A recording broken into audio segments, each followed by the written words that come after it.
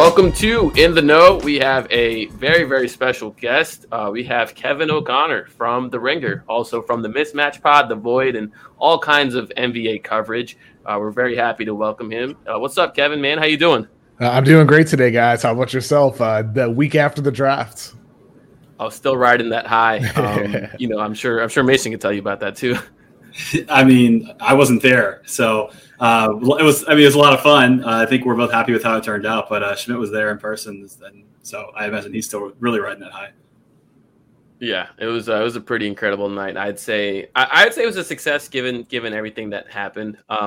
Just in terms of who the Pelicans were targeting, who ended up falling to them in the second round. But yeah, man, where were you during the draft? I guess were you still in LA, California, and what's that night typically like for you? Because I know you spend months and months and months like preparing for it, writing articles, watching, and then obviously reporting on stuff. So like, what's that night like for you, and like what's the culmination of all those months of works look like? I mean, I was sitting right here in the same chair that I am right now, in front of my fake brick wall and green screen, and and yeah, all the months of preparation definitely are valuable that night. It's a tough night, man. Like I'm recording the Bill Simmons podcast with Ryan and all that while doing draft grades for the draft guide.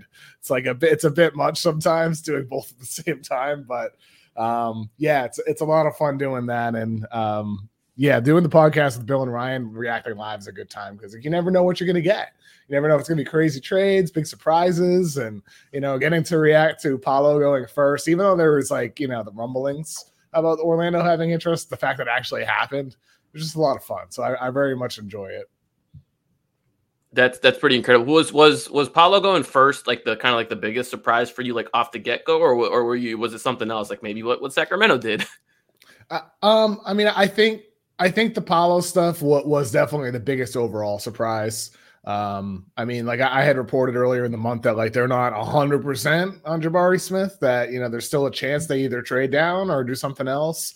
At least that's the way people around the league were talking, because it was too much Jabari Smith talk. Like those were the conversations like people around the league were having. It's like, this is a lot of Jabari Smith Jr. for Orlando. It just seems like a bit much. It was all Jabari Smith right from the lottery. It just all seemed a little bit suspicious, and it turned out that that was exactly the case when they went with Paolo. So it was a surprise, but also a little bit like, oh, I guess the NBA executive conspiracy theorists are right.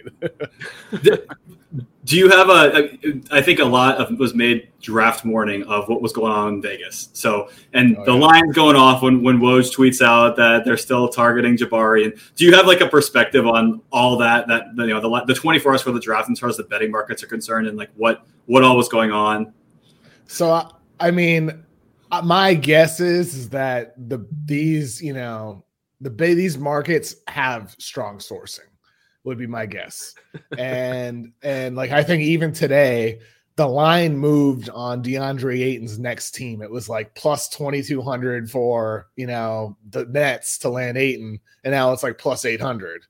And like that type of movement, it's like, oh, I've heard, this is not like it might get picked up, but it's just like the Suns would be a destination for KD. If Kyrie leaves and if Kevin Durant were to demand a trade, the Suns are potentially a destination for Kevin Durant. So the betting markets must be hearing about the possibility of an Ayton sign and trade to Brooklyn, and thus they're moving a line before that's even a reported thing, before it's a real possibility. It's like they're hearing things behind the scenes. So I would imagine overnight they got some type of strong sourcing that said, actually, it won't be Jabari Smith Jr. It's going to be Paolo Banchero. But why the line moved so far in favor of Banchero being the number one pick and then all the way back to pretty much where it was before, that I don't understand. I like, it's so strange to me. And I'd love to see somebody, report out a full story on what exactly happened there. I'd love to know what an investigative report would come up with. Like, why did they move the line?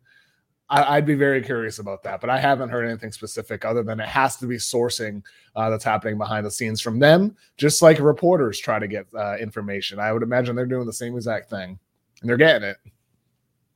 Yeah, I mean, that was absolutely wild. I think like the craziest out of the blue betting line movement I've seen, like it's the biggest one I remember was the Kawhi stuff going to Toronto, and like Toronto, yeah. I think just jumped up as a favorite, and everyone's like, "Wait, what? What's going on here?" But yeah, that was a wild one too. Yeah. Interesting stuff that happened there. Obviously, the Pelicans picked Dyson Daniels at 8. You've written a little bit about Dyson Daniels, especially in your draft guide. Curious how you feel overall about that selection and his fit moving on with New Orleans. I absolutely love it. I mean, I get just genuinely excited about the possibility of Dyson Daniels and Herb Jones just wreaking havoc on defense together. It's like Daniels, if you just watch, I'd love to see a 3-minute supercut of all his blocks, his steals, the ability to close out on the 3-point line. Like we've seen Herb Jones obviously do that. I just think defense is something that oftentimes isn't what's going viral on social media. But I just think about the excitement those guys are going to be able to generate on that end of the floor, the early offense transition opportunities that are going to be created from it. And that's really where Dyson Daniels shows off his best skill. It's his passing ability. That dude is a majestic playmaker, his ability to create for others. So I'm fired up for the Pelicans to be able to put out lineups that don't have any weak links on defense or lineups that have, 5 guys who can handle the ball and make plays for others. The amount of lineup flexibility that Green is going to have is kind of outrageous. Like how many teams can you really say those two things about that I just said about having 5 guys who can all handle, 5 guys who can all, be switchable on defense? That just seems to be the place that they're angling at. Never mind if EJ Liddell, their second round pick, ends up working out too. Yeah, and well, so I guess that was going to be my next question. Is like it seems like they have a type when it comes to drafting, and it's versatile players, and as you mentioned, defensive players who can handle the ball. Do you feel like when you're looking at a Zion Williamson team, is that the future? Because a lot of people are like, well, just surround them with shooters and figure it out, right? But I think as we've seen with some of the teams that like as you get to later rounds of the playoffs, guys who can shoot but not do much else get pretty limited. And it definitely seems like the Boston Celtics are a team who also want to be able to put out multiple ball handlers, multiple players of size, and be able to switch that kind of stuff. So curious where you fall in that with regards to how they're building the team around Zion. I mean, I think they're building a team that can thrive with or without him, in the sense that Zion healthy, playing like he did when we last saw him, that makes the Pelicans a team that you can see a path to the finals in the coming, 3 to 5 years or sooner, maybe the next year or two. But they're also building out a team with the guys that they've drafted that I feel like there's a collective upside where you can see a path towards being very, very good or great and maybe even contending someday. It's like if Dyson Daniels indeed continues shooting as well as it appears that he did in pre-draft workouts, you're talking about a guy who has size, playmaking ability, selfless, great defensive ability, and he could potentially be a reliable shooter with a team that already has CJ and Brandon Ingram emerging and Herb Jones and like so on and so forth.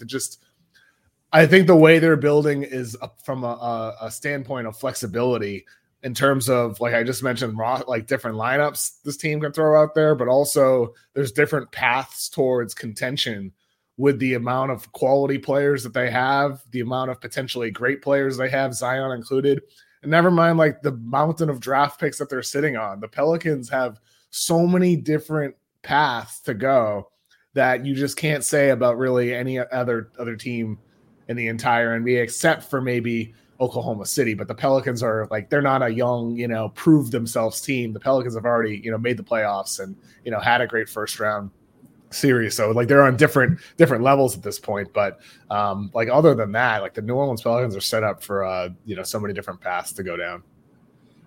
I think we'll certainly get your perspective on kind of what comes next with free agency and potential trades and whatnot. But I think one of the things that's been talked about a lot, with Pelicans fans, is how deep this team is. You're already referencing how deep they are. So I'm curious what your perspective is on Dyson Daniels' immediate fit. And really, do you see a clear pathway for him? Should he be getting minutes day one, assuming no other roster changes happen, which certainly could? I think maybe even probable. But do you think he's good enough right now to really help the Pelicans? Opening night. I do. I do think he is. I mean, defensively, he's so far ahead for players in his age range. So, I mean, like, what earns you respect of the coach? Minutes on the floor, opportunities, it's defense. And then you factor in the fact that he's a reliable, decision maker. He's not going to be doing anything silly out there. Like, he'll take calculated risks and make some of those flashy passes, but it all comes from a standpoint of what's the best play for my team. And I think his ability to reliably run an offense, in addition to his defensive ability, positions him as one of the rookies who can earn early minutes. Obviously, how many minutes are available? Is Devontae Graham still on the team? Like that, though, there's questions there. But ultimately, like, Dyson Daniels should fly up the depth chart in the short term and become a contributor in some. Remember when the Blazers added Evan Turner years ago and it turned out to be like a goofy mistake? But the idea of that was having a big ball handler next to Dame and CJ, having Dyson Daniels, hopefully, like, that's the best version ever of, Evan Turner, right? Like the Evan Turner who was good. I mean, that's kind of the idea of the way I think about it next to CJ. He just provides so much size and versatility in that backcourt. So I'd be surprised if he's not contributing early, to be honest with you.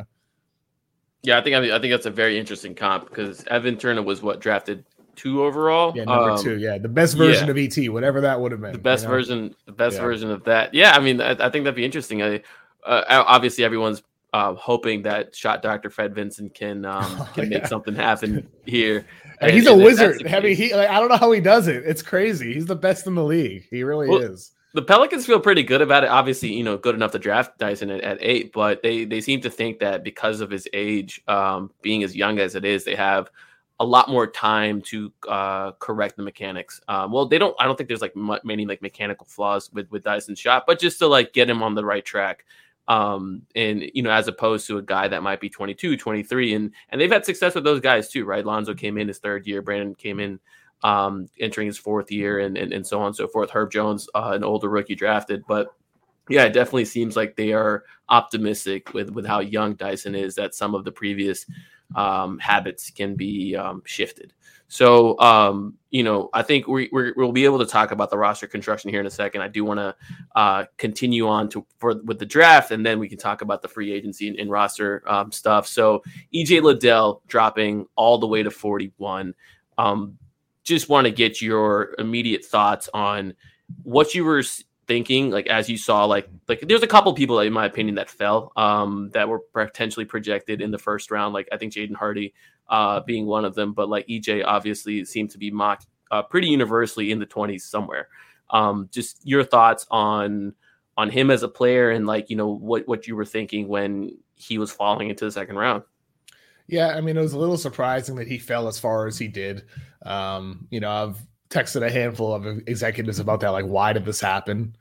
And there's never any one solid reason why. It doesn't seem like it was anything medical. I mean, for what it's worth, just seemed like a guy who was an upperclassman that teams happen to let slip through the cracks, as often happens. We've seen this happen before. So I think with Liddell, it goes back to school. He enters the draft last year and is asked to improve as a shooter and a perimeter defender, and that's exactly what he did.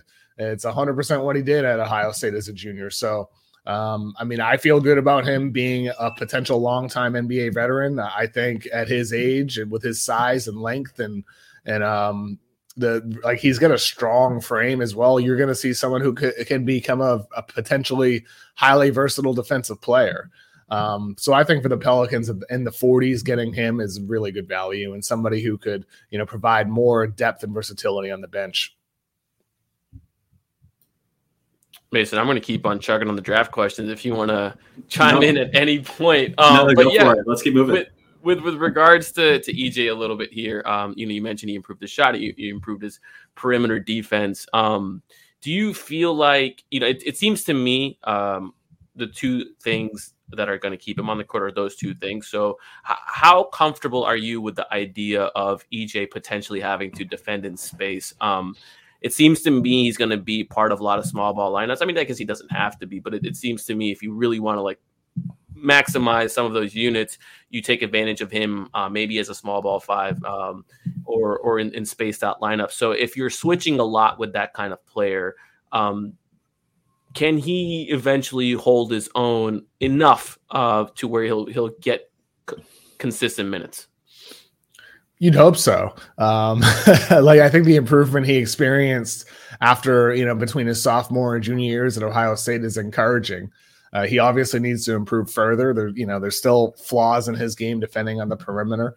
But ultimately, like what was it, earlier in the season? I believe it was first month of the year against Banchero defending on the perimeter. Those are the types of matchups that you're talking about with him as a small five or even playing, some four. It's not like you're going to be asking him on a nightly basis to defend opposing guards or top wings. It's going to be a lot of forwards. And I think with his size and strength, he definitely has the ability to do that in the longer term. But drafting Liddell speaks to the overall apparent vision of the Pelicans. It's a bunch of players who can at least hold their own on the perimeter, because Liddell might not be some crazy perimeter stopper if he's on a switch against the guard, but if he has like great backline defenders ready to help behind him, it's not going to be like it is for the Jazz when anytime Rudy Gobert is on the perimeter and it's Donovan Mitchell like inside the paint, right? Like the Pelicans have size and length and versatility where even if Liddell's outside and he gets beat, okay, well, there's, Brandon Ingram coming over to help. There's Herb Jones coming over to help. There's just, I think the Pelicans are building that type of team up where even it's not about the individual, it's about the collective overall. I really like how you put that. And I think it makes a lot of sense. On the offensive side of things, he was asked to be, I guess, primarily a post player at Ohio State. And that's, I don't believe that's going to be his role in the NBA. I don't think post opportunities are very easy to come by unless you're Joel Embiid or Nikola Jokic. Even then, those are tremendously versatile players. So with EJ, where do you feel like he's going to, make his money on offense? Catch and shoot, attacking closeouts, making the right play, off the dribble, if you're a driving kick, and he's a good passer. So I think with him, as long as he leans more into the passing instead of the scoring, which is what he was asked to do at Ohio State. I mean, there's so many instances where he is missing an open man, but when he's passing the ball, I think he's shown an ability to do that. So it's really about playing, what do great role players do next to star players? Ingram, Zion, CJ, the guys are going to be facilitating or doing most of the running the offense. It's, catch and shoot threes, man, and making the most of those situations. But maybe you'll see him as a screener a little bit. We could see that with CJ McCollum, a little short roll action. I mean, I love seeing, players using roles like that. So, and maybe we'll see Willie Green get creative, but I'd say as a baseline spot up. I'm curious what you saw when you evaluated him from a jump shooting perspective. I mean, you mentioned he wanted to improve his shot, and he did, but percentages are one thing. I mean, did you see a tangible change in mechanics or how he shot the ball, the shots he was taking, that give you reason for optimism as well? I mean, I know it's fun and easy to talk about Vincent, but I don't like to bet. You can't bank on every single player just magically improving their shot in New Orleans, right? And so, did you see things you liked out of EJ that really give you more hope for the future here? Maybe like a slightly quicker release. I wouldn't say it was a dramatic difference necessarily, but I mean, here's the thing. I think with any player, if they express the desire to get better and the will to actually make changes to mechanics, like that's where it all begins. I remember years ago, I spoke with the former Sixers shooting coach, John Townsend. I interviewed him for a story about. Was it a story about which hand Ben Simmons should shoot with? Well, I mean, I kind of I slid a question in there late about it, but the question was about like shooting. I mean, the article was about shooting and improving as a shooter and some of the NBA's great shot doctors and all that. I asked him like about Ben, and I was like, so with Ben Simmons, I think he needs to switch shooting hands. And he said, well, this is just a general answer I'm giving you, not specific about Ben, but it was definitely about Ben. And he said, any player, in order to change their shooting, needs to have the desire to change and the discipline to make those habits their new habits, their new learned habits. You need to have the desire to put the time in. And so I think the successful players, the Fred Vincent, Lonzo Ball, Brandon Ingram, I mean, these guys had those qualities. And EJ Liddell showed at Ohio State. He took feedback from the NBA and got better. he has those qualities. So if you're going to bet on somebody to maximize whatever they're going to be, maybe he's only ever a 37% shooter from three, average. But I think he's the type of guy who with Vincent can maximize whatever he's going to become, whether that's a great shooter or just, a pretty good shooter or an average one. I'm nodding along because the Pelicans feel exactly that way. They feel like you have to have a willingness to do it and a willingness to kind of go through adversity. And you're right, Brandon Ingram, Lonzo Ball, all those guys put in hours and hours of work to get it done. What's interesting to me is it sounds like poor Fred's just going to be stretched so thin with all these guys who need to learn how to shoot. But I think another thing here is going to be his willingness to let it fly. Percentages are important, but I'll take a 35% guy from three if he's willing to shoot it 6-7 times a game, as opposed to a guy who's shooting 40% but only shoots it 3 times. It seems when the shots open, teams that are willing to just let it go really can maximize what they're able to do with their stars. And I think defenses have to respect that.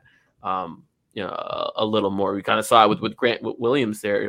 Was it 18 threes that he took? Something like that. Yeah. 11, I don't know, it was a lot. Yeah, it was a lot. And it's like, if you're getting open shots, take them.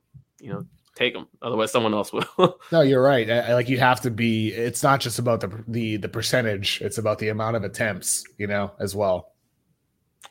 Moving on to the next, I'm just gonna couple the next two. On the 52nd pick, they selected Carlo Matkovic, who is going to be a stash player. They're probably going to play in summer league. Just curious if you had any baseline thoughts on Carlo here. Not a guy I've studied this year. My draft time was cut down. Yeah, that's totally fair. So we'll push her on to Darion Sebron, NC State. Same question. Curious, any thoughts there? Not a guy I've studied. This year is disappointing, to be honest with you, man. I think with the draft guide, and from 2014 through 2016, we had 100 profiles. Then 2017 and 2018, I had 100, and through 2019, 100 behind the scenes. We didn't post all of them. This year, I only had 50 on the draft guide. And I think next year with the Ringer guide, I miss doing those 50 to 100 profiles, like the back end. Those are the fun ones when you're doing those guys. So this coming season, I'm trying to figure out how can I cover the NBA full time while doing the draft as much as I did before.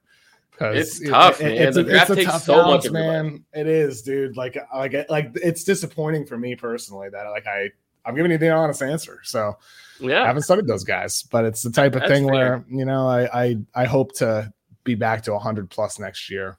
Well, the COVID year, we had months, right? We had those extra that was a strange year. Yeah. It's like, okay, I've talked about Kyra Lewis for the last 6 months. I think I'm tired of this, but totally understand. So we can move on towards free agency coming up at the end of this week here. The Pelicans still have some kind of bookkeeping to do in terms of what they want to do with roster spots. Do they want to bring in EJ for a roster spot? Do they want to two-way him? I think the scuttle here right now is, they'll probably maybe looking to move Devontae Graham a little bit, or maybe Jackson Hayes is part of something. When it comes to shifting the Pelicans roster around, there's a lot of guys who are settled in the rotation. You want Trey Murphy to get more minutes. You want Herb Jones to get more minutes. Do you feel like the Pelicans need to be maybe making a consolidating trade here to perhaps open up that roster spot and or just free up some minutes for other folks? So like a consolidation for Kevin Durant. Oh yeah, exactly. Just like I'm not sure that frees up minutes for anyone, but all right, let's go with it. I mean, would you give up a bunch of role players and all the future picks to get KD with Zion? I'm just throwing the thought out there. I mean, if Brandon Ingram and Zion are still on the team, I'm happily taking KD. Would you give Ingram for KD? Oh man, KD's played 80 games in the last 3 years. If KD was 30, it'd be not even a question. I say no at this point. I'm just asking the question. I say it's tough. What about you, Mason? I'm just asking the question. Well, the amount of times you said I'm just asking the question makes me wonder other things. But no, I mean, like any like the reason why I ask it is because you mentioned consolidation. I was like, that's the first thing that popped in my head. What's the best way to consolidate? It's giving up the most for one. Man, I feel like you may have to strongly consider that just for what it says for the market to be able to land a player like Kevin Durant in New Orleans. I mean, that's big, right? And so it is tough, though. I mean, because Ingram keeps getting better, and I don't really know what the ceiling is for Ingram anymore with the season he had last year. So it's really tough to justify that. So I'll put a question to both of you, and I know how big of a Brandon Ingram fan you are, KOC. You have to give up one of these players, Brandon or Zion, in order to bring KD. Like KD's like, I'm coming, and Brooklyn's like, I'll only take one of those players, and it's a done deal. Who are you moving on for? Sorry, well, can you repeat that? You have to give up either Brandon Ingram or Zion to get KD here, and KD's already called David Griffin. He's like, I'm coming, just make it happen, whatever it takes. And Brooklyn's like, I need one of those players. I'm giving up Ingram. I mean, I think there's Zion's upside is so insane. It's so insane. And unless they know behind the scenes the injuries are not going to go away, which maybe they do. If they know that, then you give up Zion. But if there's confidence that Zion's going to be able to stay healthy and be the megastar that he appeared to be last time he was on the floor, then yeah, you're giving up Ingram because there's some, with those two guys, there is a little bit of a overlap in terms of what they're being asked to do on the floor. Which the way you just ended that was the only reason I would think about trading Ingram instead of Zion. BI's not even 25 yet. I mean, I think it's easy to think that he might be close to his ceiling, but also the way that he's improved since coming to New Orleans, I'm not ready to close the book on him taking another leap. And so in that regard, I feel like I understand like rolling the dice and playing for like the absolute peak, but I also think that either option, if you're getting KD, you're immediately in that contender level. And so I might trade Zion and keep BI. That'd be so wild. Can you imagine that? Oh man, I just wanted to see y'all squirm on that. It's definitely uncomfortable. Anyways, just kind of moving on around here. Let's talk about Zion. Zion is due for an extension, and it seems to be like Woj and Mark Stein and others are reporting that it might be a quick deal. It might not be might not have a lot of drama, and it might happen pretty quickly after free agency starts. Are you kind of hearing the same, KOC? Are you feeling like it should be the same? Like it should be a pretty drama-free deal, or are you trying to like squeeze in all these kind of stipulations and protections? I haven't heard anything specific on like what protections could be and how extreme they could be. But like the expectation is from executives I've talked to that Zion will resign, whether it's drama free or not. I guess the drama already has happened. It happened during the season. So, I mean, if that's drama free, sure. I think the drama just already happened and that's in the past at this point. Yeah, I think that's fair. So if you were in charge of the team, Mason and I have talked about the different options you have with Zion. Would you be okay just giving him a 5-year max, first of all? And then second of all, I think Mason and I, here's where we stand. We agree that we prefer there not to be a player option in that final year. And we're willing to basically take away most of the injury protections if that's on the table. And so how do you feel about that? I like the sound of that. I think you guys are negotiating from a wise team standpoint there. It's like, yeah, you want that 5th year locked up. Just so in case like it is a great first 4 years, he's not saying peace out after 4 potentially. So I think that long-term security from a team standpoint makes a lot of sense. In terms of like protections with injuries and all that, I mean, again, like that depends on the information that they have behind the scenes that none of us are completely privy to. Like we might hear little things about this and that, but they know everything. And so if they have reason to believe that he's going to be able to stay healthy, then yeah, like give him the money and reward him and empower him to be the guy and, continue to push him to become the best player that he can possibly be and like leader of the team as well. So I think rewarding him with the 5-year full max without that player option on the last deal on the last year is a good plan. I think there are a couple other benefits to that. One is it's so I don't think about it as just you only have 4 years instead of 5. It's because, if you only have a 4-year contract guaranteed, then after 2 years, you might start hearing stuff of Zion wants out, Zion wants out. You get that extra year there too, just in case. The other piece of this is the new TV deal looming. And so you're locking in, even with the max money, even if you pay him every single dollar you can, you're still locking him in under the old cap environment. And I'm pretty sure, once you get halfway through that deal, whatever they do with cap smoothing and the increase, I don't know, like unless it truly is, he can never get healthy in his entire career. I just don't see a lot of ways where that goes wrong for the Pelicans. It's a lot of money, but he's worth every dollar if he's on the floor. No doubt about it. I mean, like the last time we saw Zion, he was doing some of the craziest stuff out there. I mean, like his ability to just be a dominant force on offense at his age, even when like he still has some clear paths to getting better as a player. I mean, like what if Fred Vincent is able to successfully turn Zion into a 35% shooter from 3 on 3 attempts per game? That is not a lot, right?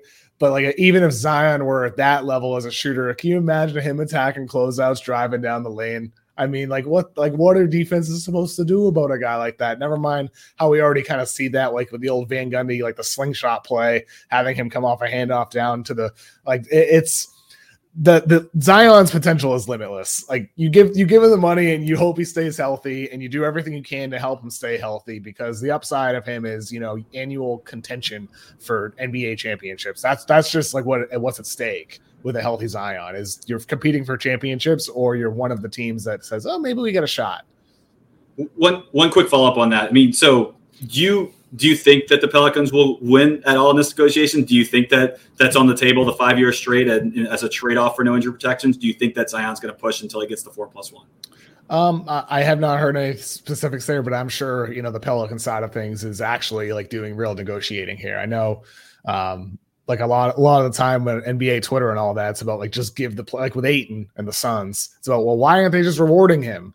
Well, because they don't view him as a max player. That's why. It's like they're negotiating. It's a business. So yeah, I'm sure the Pelican side is trying to push for a 5 year, because I'm with you. Like it makes so much sense logically for all the reasons you stated, Mason. Yeah, I mean, I think I told Keith Smith this. You're not trying to create a contract that gives you cap space later on. If he's healthy, you're playing, you're not worried about the cap. I mean, at worst, you tie yourself to his foot and you're like, okay, maybe there's some sort of protection we can take in that format. But other than that, the key is, most years for the most amount of time. That's where I'd be. But there's a couple other extension candidates here for the Pelicans. Larry Nance and CJ McCollum, I believe, both extension eligible after August 9th. Both, I think, were tremendous additions to the Pelicans culture and locker room, and they've both been vocal proponents of the organization and been tangible. They've, you see them out and about on things. Let's talk about CJ first. In my opinion, CJ sort of like helped catalyze the real turnaround for this past season. The Pelicans were already on the right track, but I think CJ made it legitimate and really pushed them into the playoffs. How do you feel about, so CJ, I believe, has 2 years left on his contract. And he's well paid in those 2 years. I think it's like $30+ million on each of those years. How do you feel about adding more years and money to that deal? Not against it at all. In the case of CJ McCollum, I think he has a game minus, some of his flaws defensively that, everybody already knows about.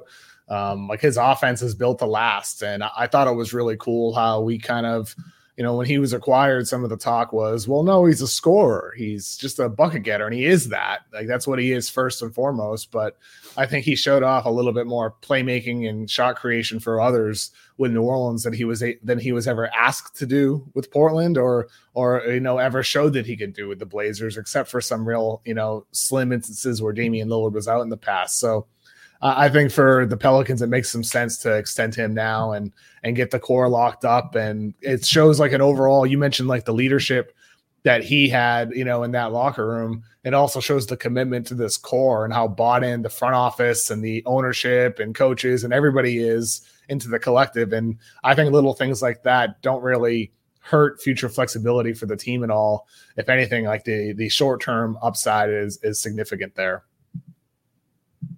Yeah, I think I'm with you there. I think the one thing that would give me a little pause is if they extended him for 4 years. I think 4 years would be a lot, but you're adding like 2 years to that deal. I think the money is less important to me than the years. I think you have to be, mindful of his age, rather than like how much you're paying him.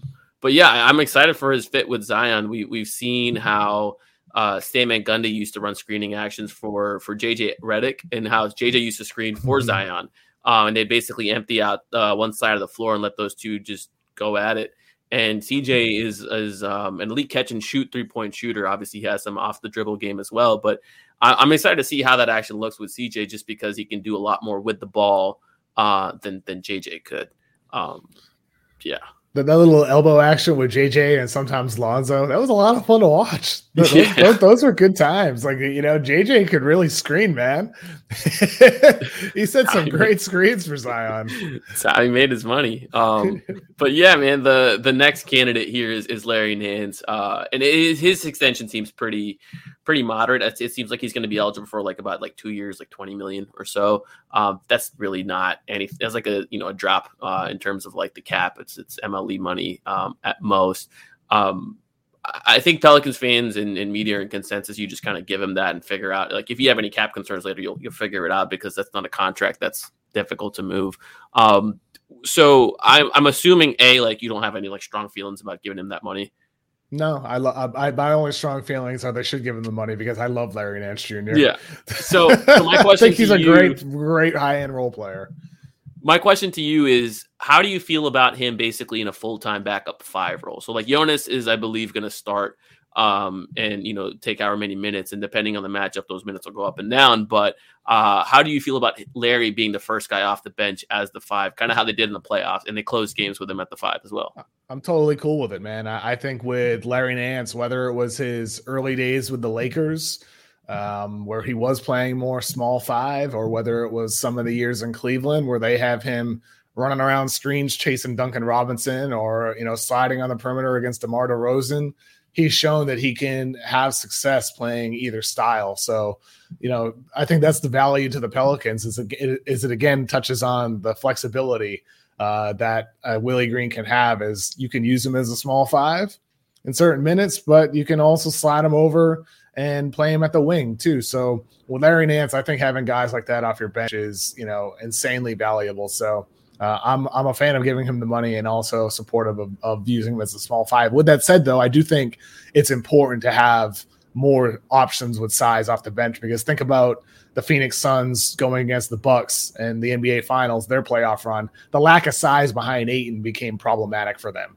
And so for the Pelicans, if they were to go on a long journey and be in it still late next May or in June, even having a 5 behind them, in addition to having Nance as an option, would be very important, depending on who the matchup is in the NBA Finals or in the journey on the way there. So I think both things are important. Here we go. He wants us to get KD, and we're going to the Finals. You guys heard it here first. No, I mean, look, you can't rule out anything. What has the NBA proven to us? You have to expect the unexpected. And so, like, the fact that the Nets are even in this position right now, the fact that the Pelicans even have all of these guys, mashed together in the weird Zion situation, like the fact Kyrie Irving could be going to the Lakers with $6 million. I mean, you have to expect the unexpected in the NBA. And so with the Pelicans, they're a young team. The odds are they won't be in the finals next year. Nobody's going to pick them over a Golden State or some of these other vet teams if the Nuggets make a big move, whatever else. But man, like you can't rule out what happens if Zion comes back and he's the same guy he was before and healthy, or even better than he was before. Like that dude, Zion is one of those guys who can change, what the landscape looks like in the entire NBA overnight, just if he's healthy.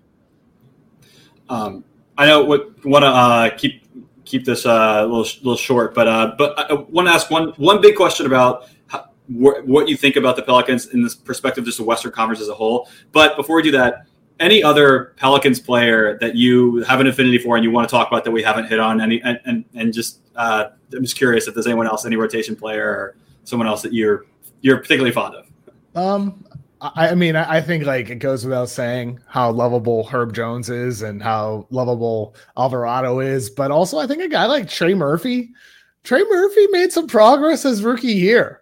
And like you think about his size and what he could be in terms of his defensive versatility and his, shooting ability, he came along, man. And like I don't think you can rule him out 6'9" with what he can do. Like we talked about what EJ Liddell could bring.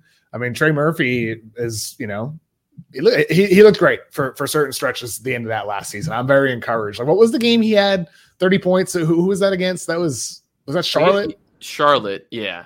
And then he had a big game against the Lakers where he pushed a comeback. Yeah. I mean, are you guys with me on Trey Murphy? It's what got the I think Perkins voted for Murphy all rookie or something, probably because of that one game. Yeah, right. I'm a huge Trey Murphy guy. I was at the draft, and I got to interview him actually. And before that, it was just there. Watching him interview other people on the red carpet, other lottery prospects, and just seeing him stand next to some of these other very, very tall human beings. Like Mark Williams was right there, and Mark Williams like only seemed a couple inches taller than Trey.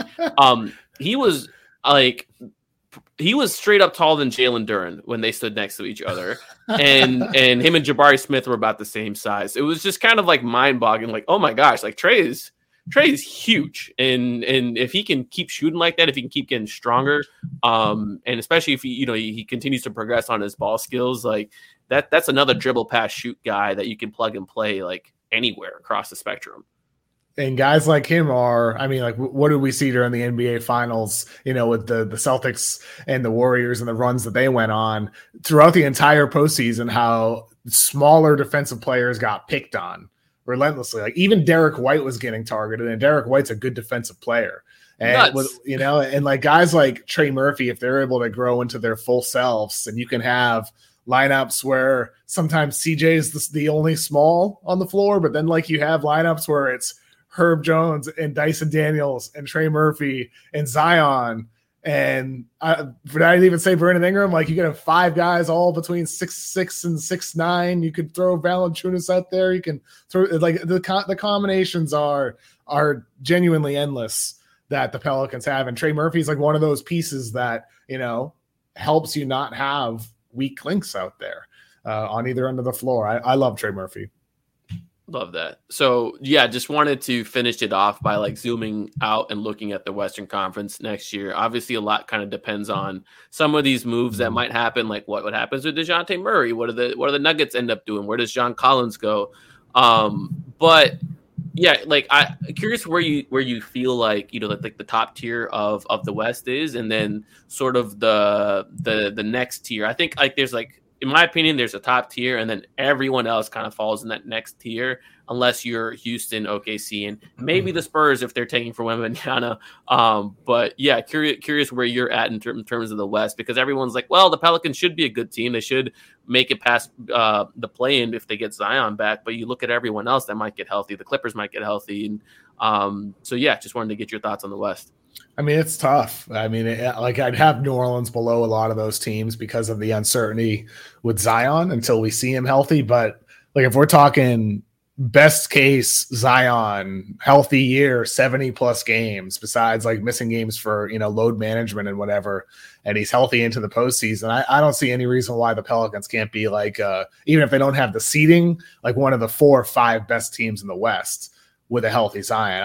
I don't think that's unrealistic when you consider Phoenix could be changing for better or for worse. Like they could get better if they were to land Kevin Durant in a big 8 and sign and trade where they're giving up all their future picks. Then yeah, the Suns would be better. Same thing with the Grizzlies. Like they could get better with the Warriors. We'll see what changes they make, how their young guys improve. But like those 3 teams that were in the top 3 last year, I could see New Orleans being better than Dallas. I could see it. I could see them being better than Denver. Like what's Michael Porter Jr. going to look like? Is Jamal Murray going to be fully back to his full self? I mean, the Clippers, as you said, they should be better. The Lakers could be significantly better. So like, yeah, the Pelicans could end up being the 8th best team in the West again because everybody else is better. But I see a path for them to be, 4th or 5th in the Western Conference. Yeah. Mason, you got some? No, I think I feel like we've had a lot of optimism throughout this podcast, I feel like, but I think that's the right place to end because it's optimistic, but it's also realistic. Understand that this is a loaded Western Conference. I feel like it's been this way for a while. Maybe we had like a hot season where the Eastern Conference was like, oh, maybe it's going to balance out again. Now it feels like it's back to the West as being dominant, especially if KD ends up out there. If the NBA, like let's say the NBA magically expanded overnight, like, June 27th, the night they expand to 32 teams, does New Orleans move to the East in that situation? I hope so. I don't think so. It's got to be New Orleans or Memphis. I mean, they're both on the Mississippi. I think it'd be so. Someone pointed this out to me a month or so ago. I think it's Minnesota. If you look at where all the teams sit geographically, Minnesota. There's a lot of teams over there, and the teams in Minnesota, the teams in Minnesota's division right now are so far away. Like they have to travel so far for every divisional game, and so that's probably the best case. Rather, even though New Orleans and Memphis geographically it's probably Minnesota. I think.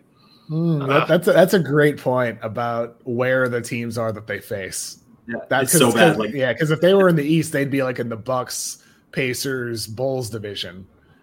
But yeah, that's a great point. It could be Minnesota. That's crazy to think about. Yeah. I'd be pretty upset. But if there's two expansion teams in the West, I mean, I think there's more wins to be had. I think expansion teams typically are not very good right out the gate. So maybe in those early years you could clean up on some wins. No doubt about it. Yeah, that's true. Oh man. Well, KOC, I appreciate your time. Appreciate you coming on, chopping it up with us. We just have a quick shout out to DraftKings, our sponsor here. UFC 276 is on. So if you want to bet $5 and get $100 free in bets, download the DraftKings Sportsbook app, which is the official sports betting partner of UFC. You can use promo code BOOT as seen on your screen, but if you're listening, it's BOOT. So bet $5 on any UFC 276 fighter to win and get $100 in free bets. Minimum age and eligibility restrictions apply. If you or someone has a gambling problem, crisis counseling and referral services can be accessed by calling 1-800-GAMBLER. That's 1-800-426-2537. So appreciate y'all for listening, and shout out DraftKings.